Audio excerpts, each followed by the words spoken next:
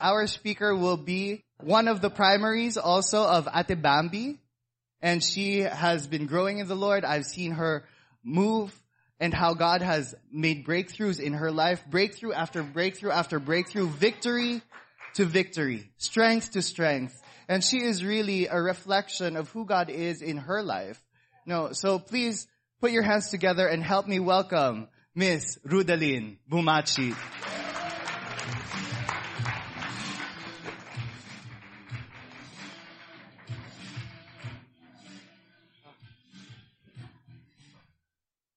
Thank you, Lord. We just want to come before your presence today. In the midst of a situation na minsan hindi namin kayang i-control, naniniwala kami, God, na you have control. You are in control. And so, this morning, we want to listen to your word, and we want to honor you. Help us. Holy Spirit, teach us.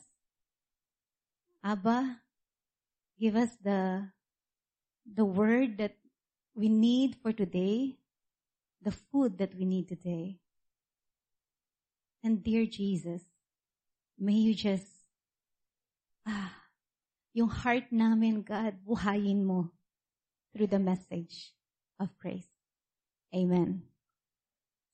Luke 5, chapter 31 to 32. Tingnan ko ng handouts. Okay, in Luke chapter 5, 31 to 32, nakalagay dyan, it is not those who are healthy who need a physician. Sino dito ang dumating dito, sinasabi niya, ayos na ayos ang buhay niya? Perfect. Walang problema. Sino naman dito inaamin na hindi maayos ang buhay ko? May issue ako sa buhay. It is not the healthy who need a physician, but only those who are sick. Sa mga umamin na hindi ayos ang buhay, welcome home. Hindi ka naiiba. Marami tayo.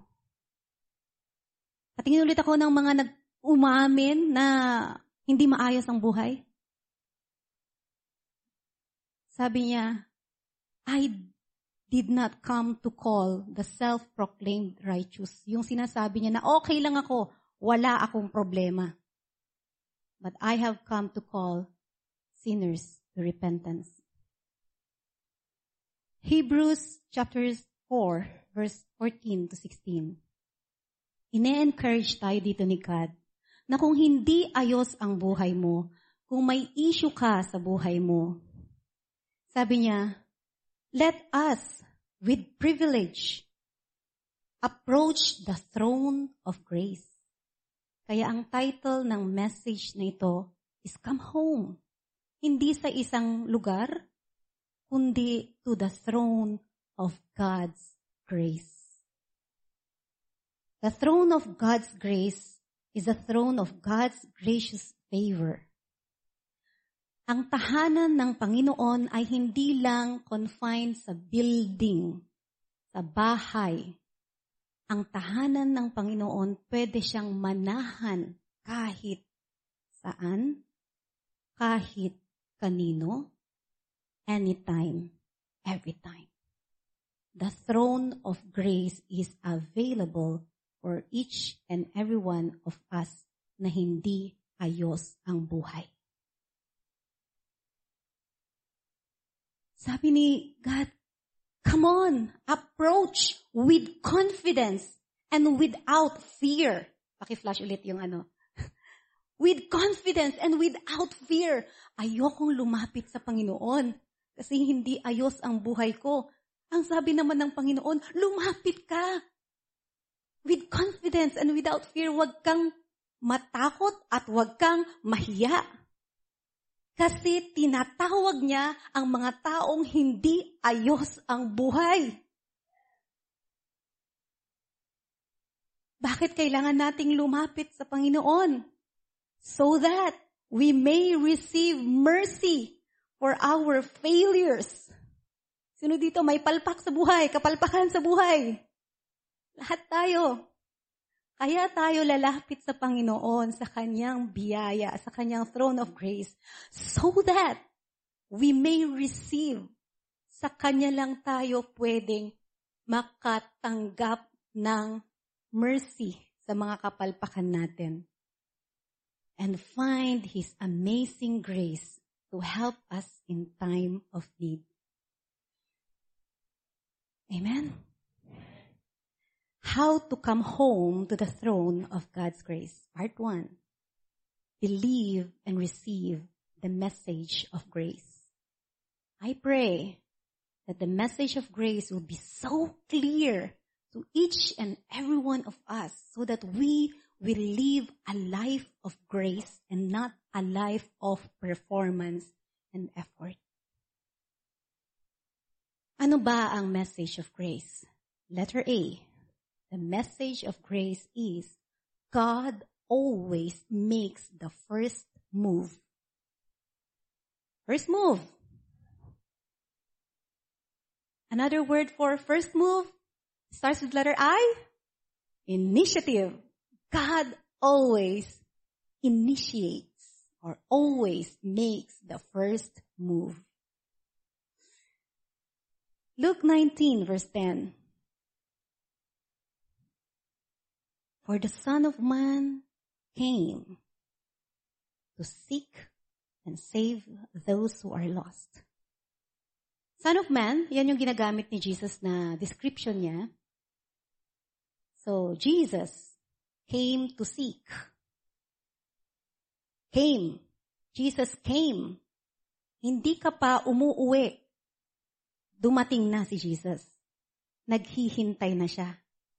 Siya ang unang naghintay sa'yo. Hindi mo hinihintay si Jesus. Siya ang naghihintay sa'yo. Sino dito may mga alaga sa bahay or pagdating mo sa bahay, may tuwang-tuwa na umuwi ka? Diba? Ang sarap na umuwi na may naghihintay sa'yo na tuwing uuwi ka, talagang bonggang-bongga siyang excited na salubungin ka. Every time you come home to the throne of grace, Jesus is always excited to meet with you. He is always taking the initiative, waiting on you. Matthew 11:28-30. Are you tired? Sino dito napapagod? Aminin. Worn out, burned out on religion. Or kung ano man yung ginagawa mo, napapagod ka din makinig sa mga problema ng mga may problema. Napapagod ka rin sa sarili mong problema. Napapagod ka na rin sa paikot-ikot na routine ng buhay na parang walang patutunguhan. Napapagod ka din. Inaamin nyo ba napapagod kayo? Ako din, napapagod. Lahat tayo. Sabi ng salita ng Diyos, are you tired? Pero ito ang kanyang paanyaya. Kung ikaw pagod, come to me. Before you even come to the throne of grace. Sabi ni God, come.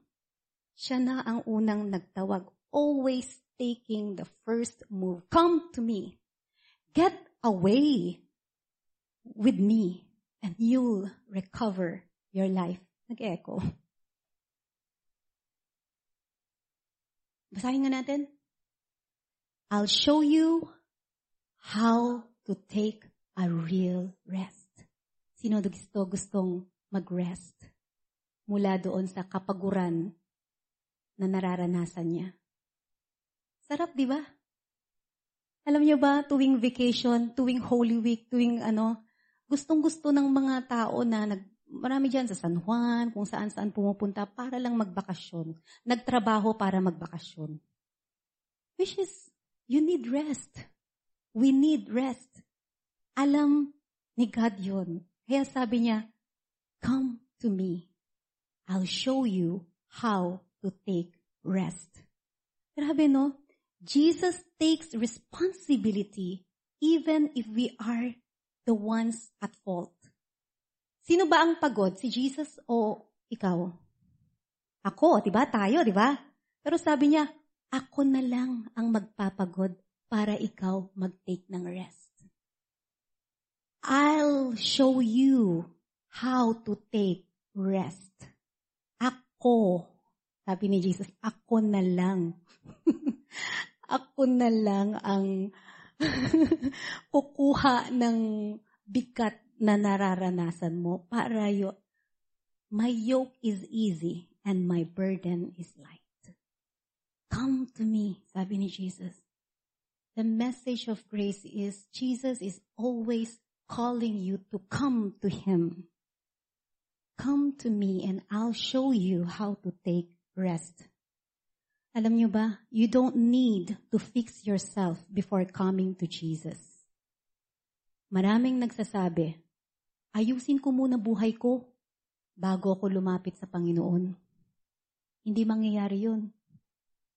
Sabi ni Jesus, ako na ang mag-aayos para sa'yo. Ako na. Alam ko kung papaano. Ang isa bang gumawa ng watch, sino ang mas marunong mag-ayos? Yung bumili o yung gumawa? Kaya nga ikaw na hiram na buhay natin, huwag mo nang ayusin ang buhay mo, hindi ikaw ang gumawa ng buhay mo. Pumunta ka dun sa gumawa ng buhay mo. Go to your Creator. He knows how to fix you. Letter B. The message of grace, letter A, is God always takes the first move. Lagi kanyang inaanyayahan. Lagi kanyang, He pursues you. Lagi kanyang, kaya ka nga nandito. Kahit minsan hindi mo feel. May nagtutulak sa'yo, dun ka. Huwag ka dito sa dilim, doon ka sa liwanag. Always taking the initiative. The message of grace is God always has the best interest for you. Best interest. I'll just share with you yung ni-reveal sa akin ni God regarding opening your eyes of grace. May mga verses kasi na nilagay ni God sa heart ko na pwedeng makita yung interest ni God sa buhay natin. Pag sinabi kong God always has the best interest, yung puso ng Diyos ay para sa atin, hindi laban sa atin. Kasi ang mga hindi nakakaintindi ng pag-ibig ng Panginoon, ang sasabihin ganito. Nung nagmi-mission kami, sa mga barabarangay, may isang bata. Di kumakanta kami, dami naming grupo, ang Diyos ay mabuti, ang Diyos ay mabuti. With action pa kami ganyan. Sumigaw yung bata mula doon. Sabi niya, hindi mabuti ang Diyos.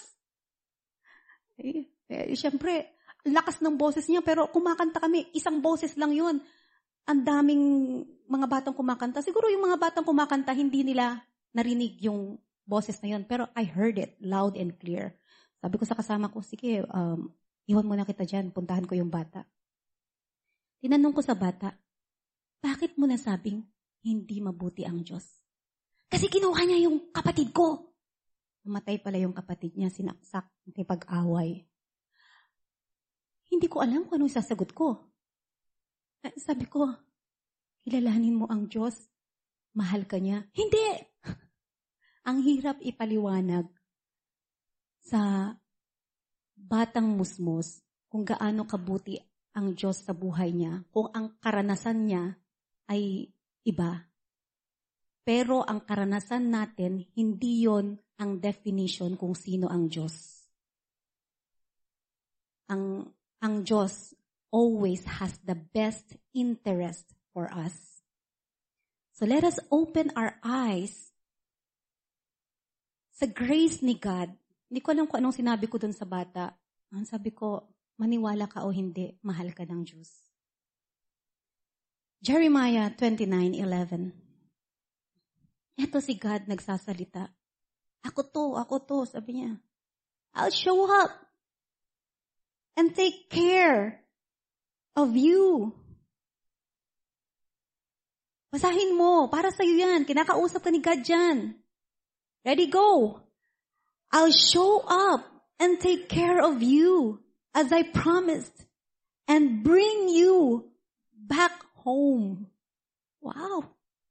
Si God ang nagsabi niyan. Siya ang magdadala sa'yo pauwi. I know what I'm doing.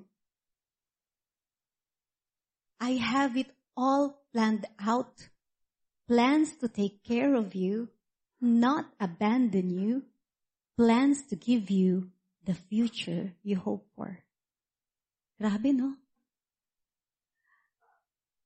Ang plano ng Diyos para sa'yo ay mabuti. Sa mga hindi nakakarinig, the plans of God for you is good, is always good. They don't know about it. But we are privileged to know that God is good all the time, and all the time, God is good. Hindi lang siya expression. That is reality.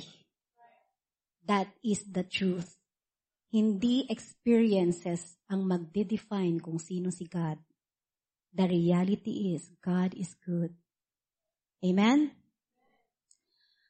Let us look into some of the verses here and see for ourselves kung yung grace ni God sa buhay natin. James 4:8. Basahin nga natin. Draw near to God and He will draw near to you. Sa Tagalog, lumapit ka sa Diyos at Siya'y lalapit sa iyo. Pag iisipan natin yan, di tayo ang lalapit. Lalapit ako kay God para lalapit din si God sa akin. Di ba ganon? Very clear. Lalapit ako draw near to God and He will draw near to me. E-effort akong lalapit sa Diyos at dahil nag-effort ako, di lalapit din ang Diyos sa akin. That's performance. The eyes of grace will tell us this. Eyes of grace. Grace, God always makes the first move. It is not us who will draw ourselves near to God. It is God who will draw near to you. Siya ang magte-take ng initiative, ilalagay niya sa puso mo, kailangan mo ako. Kaya ka lumalapit sa Diyos. Siya ang nagligay ng desire. Minsan ba dumarating din tayo sa point na ang lungkot-lungkot natin? Hindi kaya yun din ang sinyales ng Diyos? Siya ang nagte-take ng initiative para lumapit tayo sa Kanya. Hindi natin effort ang lumapit sa Kanya. Ang Diyos ang naglagay ng pagkakataon para tayo ay lumapit sa Kanya. It is not effort that we draw near to God. It is God who draws near to us. Siya ang unang lumapit sa atin. Amen?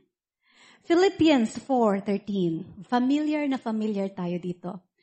So sa point na God always has the best interest. Tubig. Okay, Philippians 4:13. Basahin nga natin. Ready?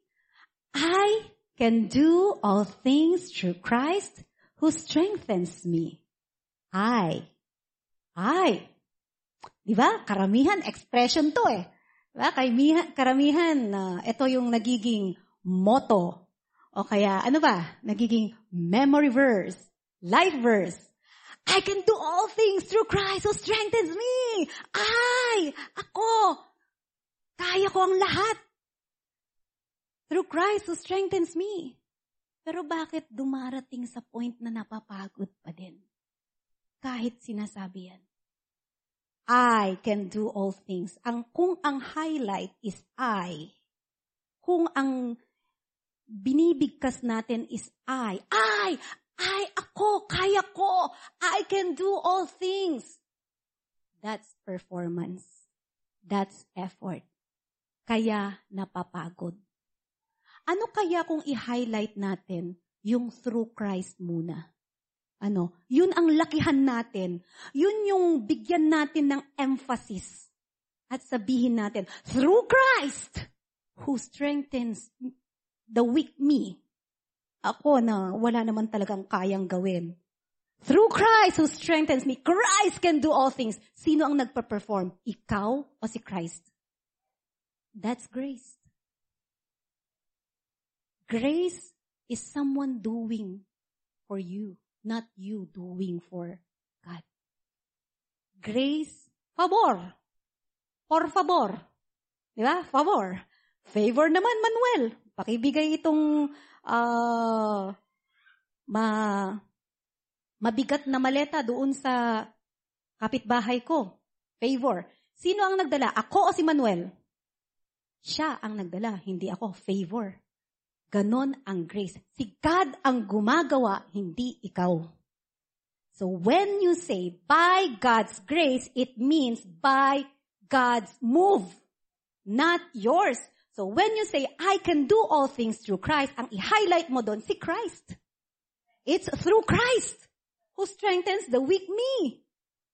Christ can do all things. It's not I who can do all things. It's the Christ in me who can do all things.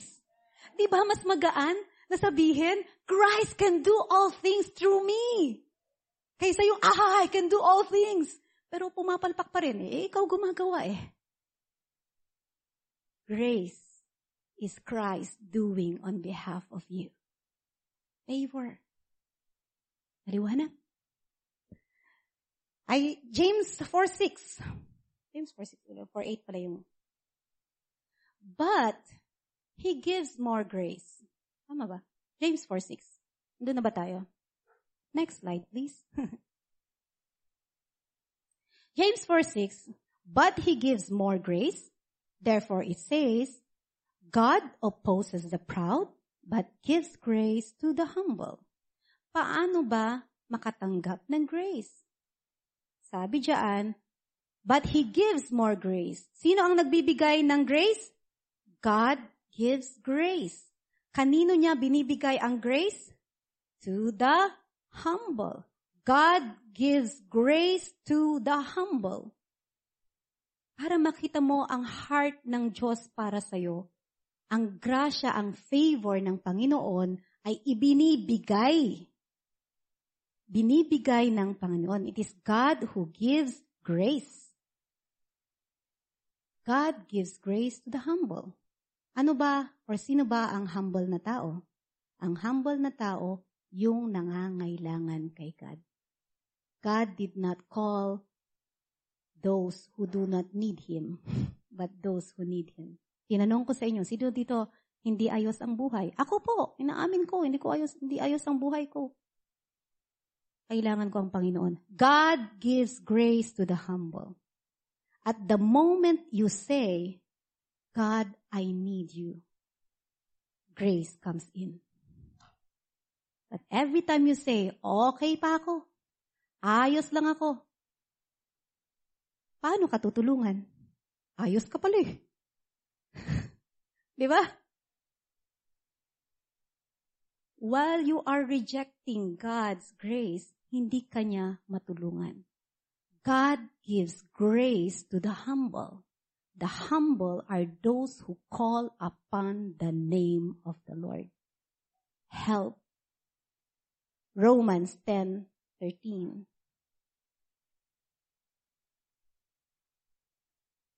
Romans 10:13. For whoever calls on the name of the Lord shall be saved. Call upon the name of the Lord. That's the way how to be humble. Call upon the name of the Lord. 2 words lang. Sino dito nahihirapan mag-pray? Okay. Turuan kita. Turuan ko kayo. Oh, salamat sa umamin. How to be humble? Jesus. Di pala. The 3 words. Jesus, help me. Jesus, help. Jesus, help. Whoever calls on the name, nandun yung Jesus. Help. I need help. Help me. Anong sabi niya? Whoever calls on the name of the Lord shall be saved. Shall be saved from depression, shall be saved from loneliness, shall be saved from whatever issue na hindi mo maayos sa buhay mo. Call upon the name of the Lord. Jesus, patulong naman. Sure. Di ba? May mga taong gustong-gusto niyong tulungan pero ayaw nilang magpatulong. Kakainis. Kailangan na nga nila ng tulong, ayaw pa nilang magpatulong. Si God nga, gusto-gusto tayong tulungan. Tumawag ka lang. Agad-agad nandyan yan. God gives grace to the humble. The humble are those who call on the name of the Lord. Paano ba tumawag sa pangalan ng Panginoon? Jesus, help me. It's not complicated. Hindi siya ganon kahirap. Diba? Ano bang mahirap doon? Jesus, patulong naman. Hindi mo ma-feel, ulit-ulitin mo, Lord, patulong naman. Ikaw nga, kung sino-sino mga tinetext mong magtumulong sa'yo. Nandyan lang pala, whoever calls upon the name of the Lord, kung sino-sinong santo at mga kung ano, rituales na ginagawa, hindi effective. Ang sabi dyan, whoever calls upon the name of the Lord shall be saved. Open our eyes. Eyes of grace. Exodus 20 verse 1 to 17. Bakit kaya ito tinuturuan tayo ni God na makita ang tunay niyang katauhan? Kaya yung best interest, that's the message of grace. Let's read, paano yung 10 Commandments? Yung 10 Commandments, ito yung sinasabi. First commandment pa lang. Sabi niya, I am the Lord your God, who brought you out of the land of Egypt, out of the house of bondage. You shall have no other gods before me. Wow, tindi ni God, ano? Demanding. Demanding naman tong Diyos na to. Wala kang ibang sasambahin. Ako lang. Ha, ha, ha, ha, ha. Panood niyo na mga ganong eksena sa movie? Ganun ang Diyos. Demanding ang Diyos. Siya lang daw ang sasambahin. Dapat lang naman. Kasi nga, siya ang the one true God. Siya ang totoong Diyos. Kaya dapat lang nasambahin siya. At ano ang ginawa niya? Can you please flash the verse again. Sabi niya, I am the Lord your God. Ako ang Diyos ninyo. Sinasabi niya, nagsasalita ako sa inyo, buhay ako. Ako ang anong Tagalog ng brought you out? Naglabas, nagpalaya sa inyo mula sa lupain ng mga Ehipto. Ang lupain na yun ang lupain ng bondage. Ako ang nagpalaya sa inyo. Sino dito matutuwa kapag binayaran ang 1 year supply ng electricity? Palaya ka mula doon sa utang na yun. Wow, di ba? Wow, salamat. Yung iba nga, muluhod na. Si God, pinalaya tayo mula sa kasalanan. Worship the one. Kaya nga sinasabi niya, ako na lang ang sambahin mo. Matutuwa ako. I'd love to hear you come home to the throne of God's grace. Kaya come home to the throne of God's grace. Yung paglapit nyo sa Panginoon, yung pag-respond ninyo sa Panginoon. Diba? That's the eyes of grace. We don't say, napaka-demanding naman ni God. It is the best interest of God that we be loyal to Him. Ang hirap, sabi nga niya, we cannot serve two masters at the same time. Mahihirapan ka lang. Kaya nga, stick to one na lang. Pwedeng ako na lang. Ako na lang. Para hindi ka mahirapan. Diba? Kung sino-sino kang tumatawag na. Ay, God na lang.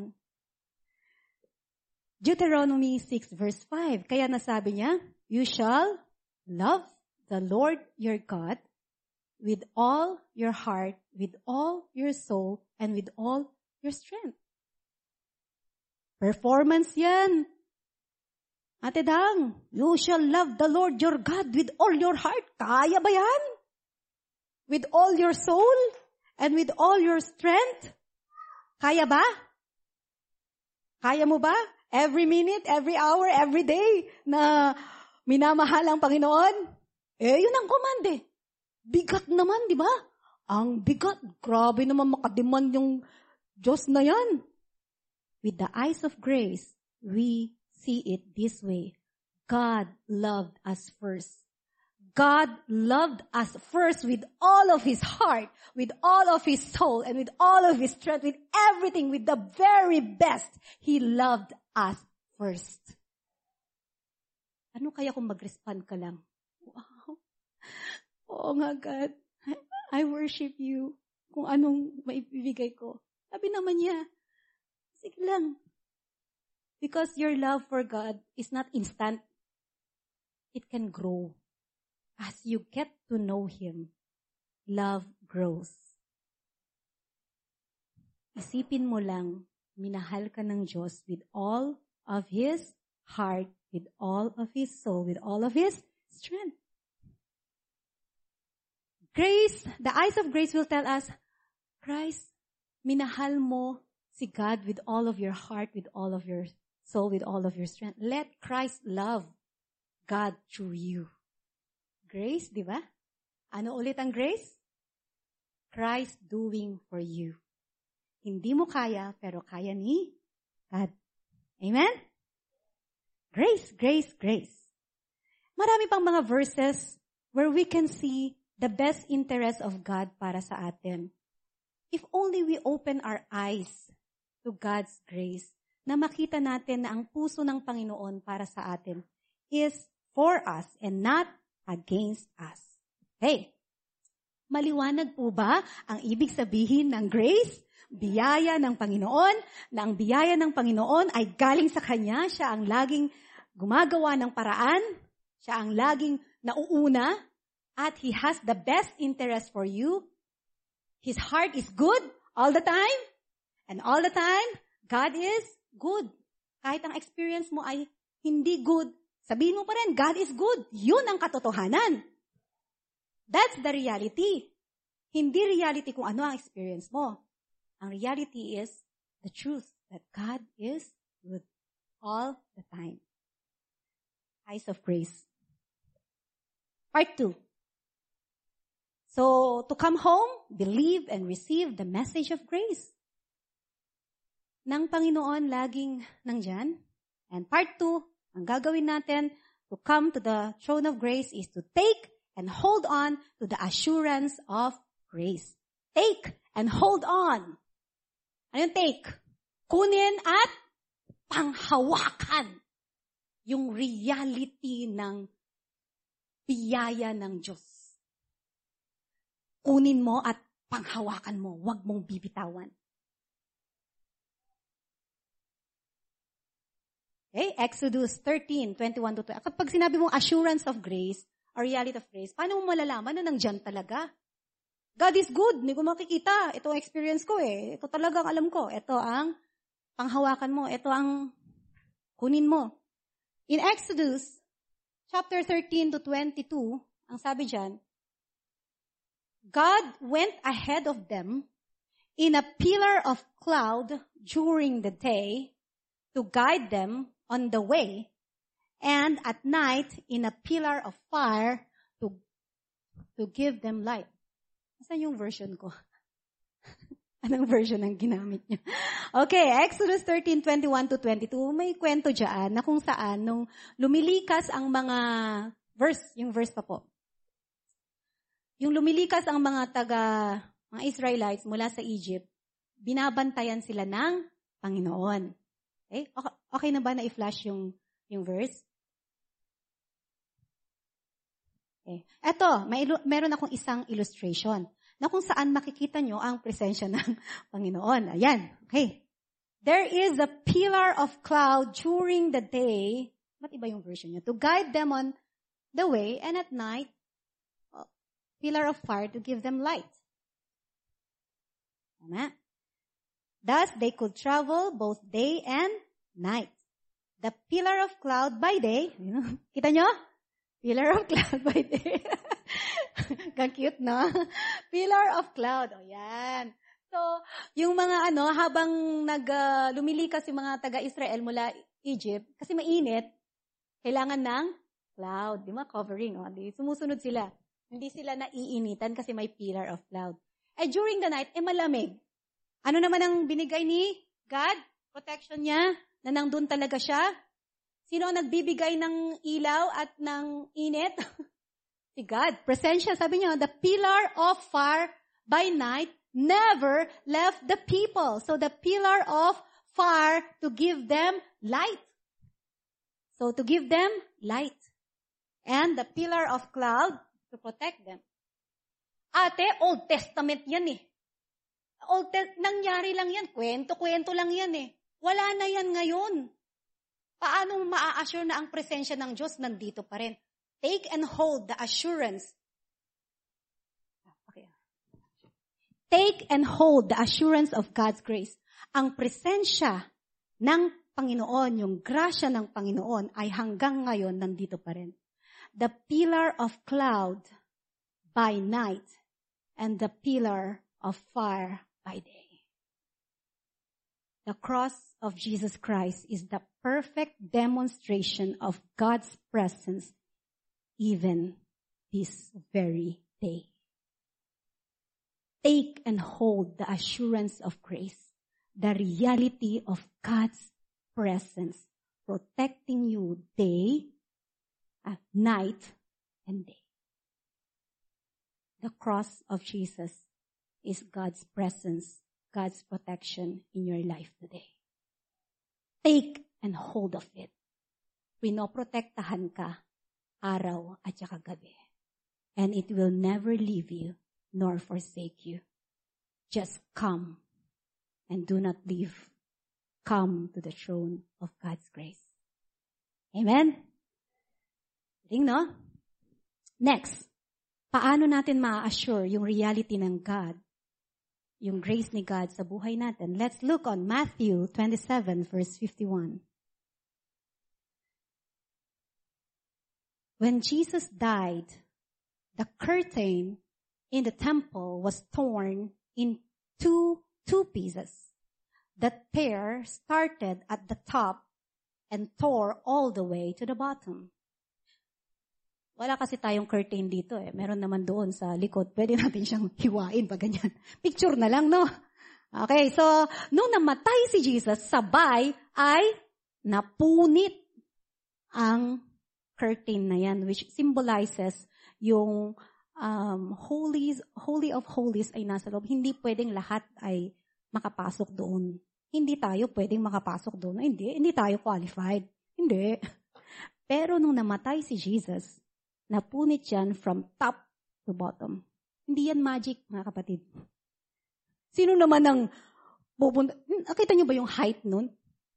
Sino naman ang pupunta doon mula sa taas at pupunitin hanggang pababa? At bakit? Ano kaya? Bakit kaya? And this is how the Lord revealed to me. There are other interpretations. But this is how the Lord revealed to me why the curtain was ripped and torn into two. Kaya yan napunit na dalawa, ripped into two. It's a demonstration of what happened in Jesus' heart. Heart broken. Ang sabi doon, sino dito nakaranas ng heartbreak? Si Ditas and Mamin talaga. Amen, Ditas. Okay. Ang sakit, di ba? Kasi ang ibig sabihin ng broken-hearted, yung nagmahal ka pero hindi ka minahal in return. Ouch, di ba? Paano kaya, hindi kasi natin nakita na break yung heart ni Jesus eh. Nakita ba ng mga mata natin sa Passion of the Christ? Nakita mo kaya na break ang heart ni Jesus? Hindi, di ba? Hindi mo natin nakita eh. Eto, pinakita niya. That curtain was broken into 2 pieces. Ripped apart. My heart was broken so that your heart could be healed and be made whole. Be assured na mahal ka ng Panginoon. Siya na ang na-broken-hearted para ikaw mabuo. Okay? Amen. So, anong gagawin natin? Part 1, to come home to the throne of grace. Part 1, believe and receive the message of grace. Ano ang message of grace? God always makes the first move. Letter B, God always has the best interest. And part 2, paano mag-come home to the throne of grace? Take and hold on to the assurance of grace. I gave 2 illustrations na totoo ang biyaya ng Panginoon. Ano yung illustration na yon? The pillar of cloud. Okay? Protection fire by day, and then protection of cloud by night. And ngayon, ito yung ating cross. The cross of Jesus Christ protects us day and night. Just come to the throne of grace. Grabe, kaya ka pala nabubuhay every morning, napoprotektahan ka pala. Every time na nagbabiyahe ka, every time kung saan ka man pumupunta, napoprotektahan ka day and night. Hallelujah. Doon ka mapapa-hallelujah. Thank you, Lord. Pinoprotektahan mo ko. Hindi lang noong Old Testament hanggang ngayon, pinoprotektahan tayo ng Panginoon. Amen. Part 3. How to come home to the throne of God's grace. Respond and act to the call of repentance. Respond. Okay, yun na yung grace. Grabe. God, mahal na mahal mo pala ako. Pinupursue mo pa talaga ako. Gumagawa ka pala ng paraan. Kahit kahit nagpakalayo-layo na ako, hinahanap mo pa rin ako. Kahit na kung saan na ako napunta, napadpad, hinanap mo pa rin ako. So, anong gagawin mo ngayon? Nalaman mo na mahal ka ng Diyos.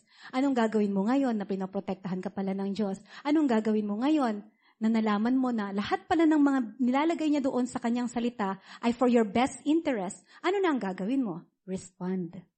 Mag-answer ka naman. Okay? Answer. Not just respond. And act. Respond and act. Do something. Kaya nga, hindi tayo performance, hindi na effort. Kasi nga, nalaman na natin na si God pala talaga ang nagbibigay sa atin ng desire para lumapit sa Kanya.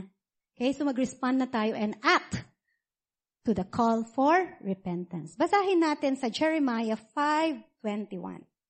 Ano nakalagay dyan? Okay? Yung amplified version. Ayun. Tindi, no? Your wickedness has turned these blessings away, and your sins have withheld good harvest from you. Your wickedness has turned these blessings away, and your sins have withheld good harvest from you. Para mas lalong maintindihan, next version. Jeremiah 5:25 pa rin. Basahin natin. It is your sins that hold back the rain. It is your rebellion that keeps good things from happening to you. Naintindihan natin? Kaya pala ang hirap makatanggap ng a blessing mula sa Panginoon, may harang. Ano kaya yung harang na yon? Kasalanan. Rebellion. Ay, yung last version nun, mas simple lang. Sabi niya, your sins keep my blessings at a distance. Hindi question kung gusto kang i-bless ni God o hindi. That's not the issue. God wants to bless you. God wants to prosper you. He has plans for you. Plans to prosper you. Not to harm you. But to give you a hope and a future. Give you. Gusto niyang magbigay sa'yo. Pero anong sabi? Your sins. Doon lang tayo. Okay lang ako. Just focus on the verse. Kasi we go back to that verse. Ang sabi diyan, your sins keep my blessings at a distance. Ready na eh. Ready na yung blessing eh. Pero wala ka dun sa lugar. Okay? 2 places. The land of grace, kung saan na-experience mo ang blessing ng Panginoon, na-experience mo ang love, na-experience mo ang joy, na-experience mo ang hope, na-experience mo ang lahat ng mga promises na meron si God na sinasabi niya sa kanyang salita. This is the land of grace. Diba? Nandito ka, na-experience mo, nasasabi mo, yes, God is good all the time. Pag makapag-worship ka, all out. Because you're in the land of grace. Alam mo na si God, mahal ka, kaya ka nag-worship. But outside of the land of grace, nandun yung blessing eh. Hindi tayo makatanggap because we are outside sa land of grace. How to come home to the land of grace? Believe and receive the message of grace. God, you love me first. God, you're doing this for me. God, ikaw ang tumawag sa akin. God, you love me. The land of grace is God moving in your life. The land of grace is you seeing God's goodness. God working all things for the good of those who love Him. In the land of grace, your eyes are open to the goodness of God. But outside of the land of grace, hindi mo makita ang kabutihan ng Diyos. Nasa labas eh.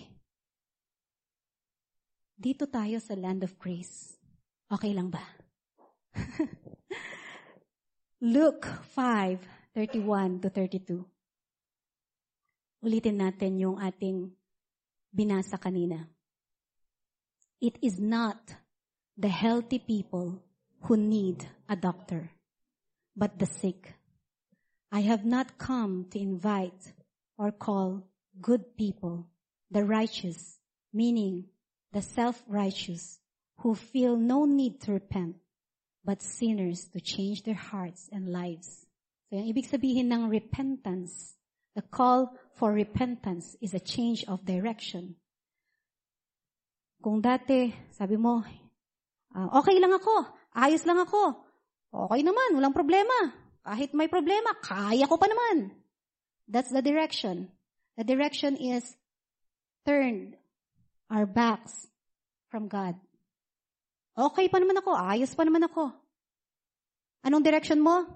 Your back is kay Lord, lumalayo. But repentance would say, change direction. Call for repentance is to change direction. Palapit sa Panginoon. Repentance is a gift. Repentance will tell us, pwede kang bumalik sa Panginoon. Pwede kang umuwi sa Panginoon. Hindi kailangan pumunta dito sa SFCC para umuwi sa Panginoon. Kasi kahit wala ka dito sa SFCC, ang nangyayari sa atin, iba ang direction natin. The moment we say, okay lang ako, hindi ko kailangan ang tulong nyo. It's a turning away from God. Pero sabi ni God, I'm calling you. Kung nare-realize mo na hindi ayos ang buhay mo, I'm calling you for repentance, a change direction towards kay God. The message that was given last night sa soaking between Peter and Judas. Judas did not change direction. He went away from the presence of the one who can save him. Peter changed direction. Bumalik siya dun sa taong pwede siyang tulungan sa kanyang kapalpakan. Parehong pumalpak Judas and Peter. Pero hindi pareho ang response. Hindi pareho ang action. Respond and act to the call for repentance. Change direction. Every time, any moment of time na nararanasan mo na parang hindi okay ang buhay mo, ang sabi ni God, change direction, lumapit ka sa Diyos. Immediately, the Lord will come. The moment you say, Jesus, help me, God gives grace to the humble. Hindi mo kailangang magpakahirap bago mapatawad. Call upon the name of the Lord and you will be saved. Call upon the name of the Lord and you will be forgiven. Immediate. God gives grace to the humble. Those who are sick, inaamin, sinasabi, God, I need you. Here I am. Mahirap ba yun? Grabe, if we want to live a life of grace, it's not complicated. God gives grace to the humble. God always gives us the opportunity to come before Him. Yung mga nais magpaayos ng buhay, very willing si God na ayusin. Lumapit lang. Just call upon the name of the Lord. Maniwala ka. Believe and receive the message of grace. Take and hold on to the assurance of grace na ang presence ni God ay hindi mo kailangang paghirapang hanapin. Nandyan. And respond and answer to the call for repentance. Sino dito nais na magpaayos sa Panginoon? Let us take this time to come home to the throne of grace.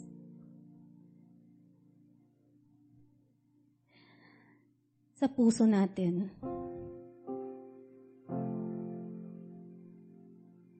sinasabi at inaamin natin na, God, kailangan kita.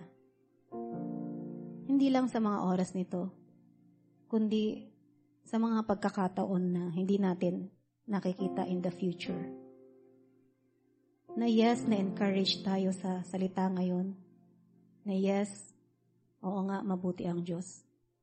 Pero pag dumating na, yung pagkakataon na hindi natin makita at hindi natin maramdaman ang biyaya ng Panginoon, may it be that this word that we have heard today be pulled out from our hearts, na hindi lang narinig at makalimutan, kundi mabunot at gawing at panghawakan, gawing weapon, the Word of God as weapon against the work of the enemy, na ilayo tayo sa ating Ama na tunay na nagmamahal sa atin.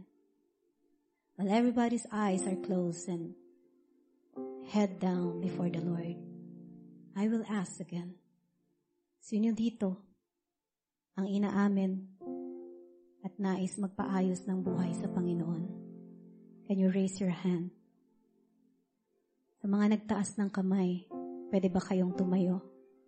And allow me to pray for you, to give you a word of blessing, to be an instrument wherein God's extension of His hand, God's extension of His heart be placed, be poured upon this place right now. Oh, Heavenly Father, you see each and everyone's heart today who boldly and who humbly asks for your help. Inaamin, Lord, sa buhay nila hindi ayos. May problema. Pero sabi mo, God, that's not a problem to me. The Lord wants to fix the things that you cannot fix on your own. I pray, Heavenly Father, speak unto their hearts how much you love them and how much you are willing to give everything so that they can come to you boldly and that they can experience you. Holy Spirit, come. Fall down. Holy Spirit, come. Customize the message on each and everyone's heart so that they will go home into their own houses filled with the encouragement, filled with life in their hearts, that God is real and that God loves us. And may they be an instrument of that message. I pray that these broken vessels be made an instrument, that the message of grace be spread out, that the God who is so good be magnified, and that the true knowledge of the one true God be made known. Lord, I pray for blessing. I pray for a heart that continues to hunger for God. I pray for passion, Lord God. I pray for fire in the hearts of each and everyone. I pray for devotion to know you more and more, Lord. To have that inner desire, not coming from our own, but Ikaw, God, ang nagbibigay sa amin ng mas malalim pang kauhawan para malaman. God, I pray that whatever issues that each heart has today, Lord, you fix it. In Jesus' name, amen and amen.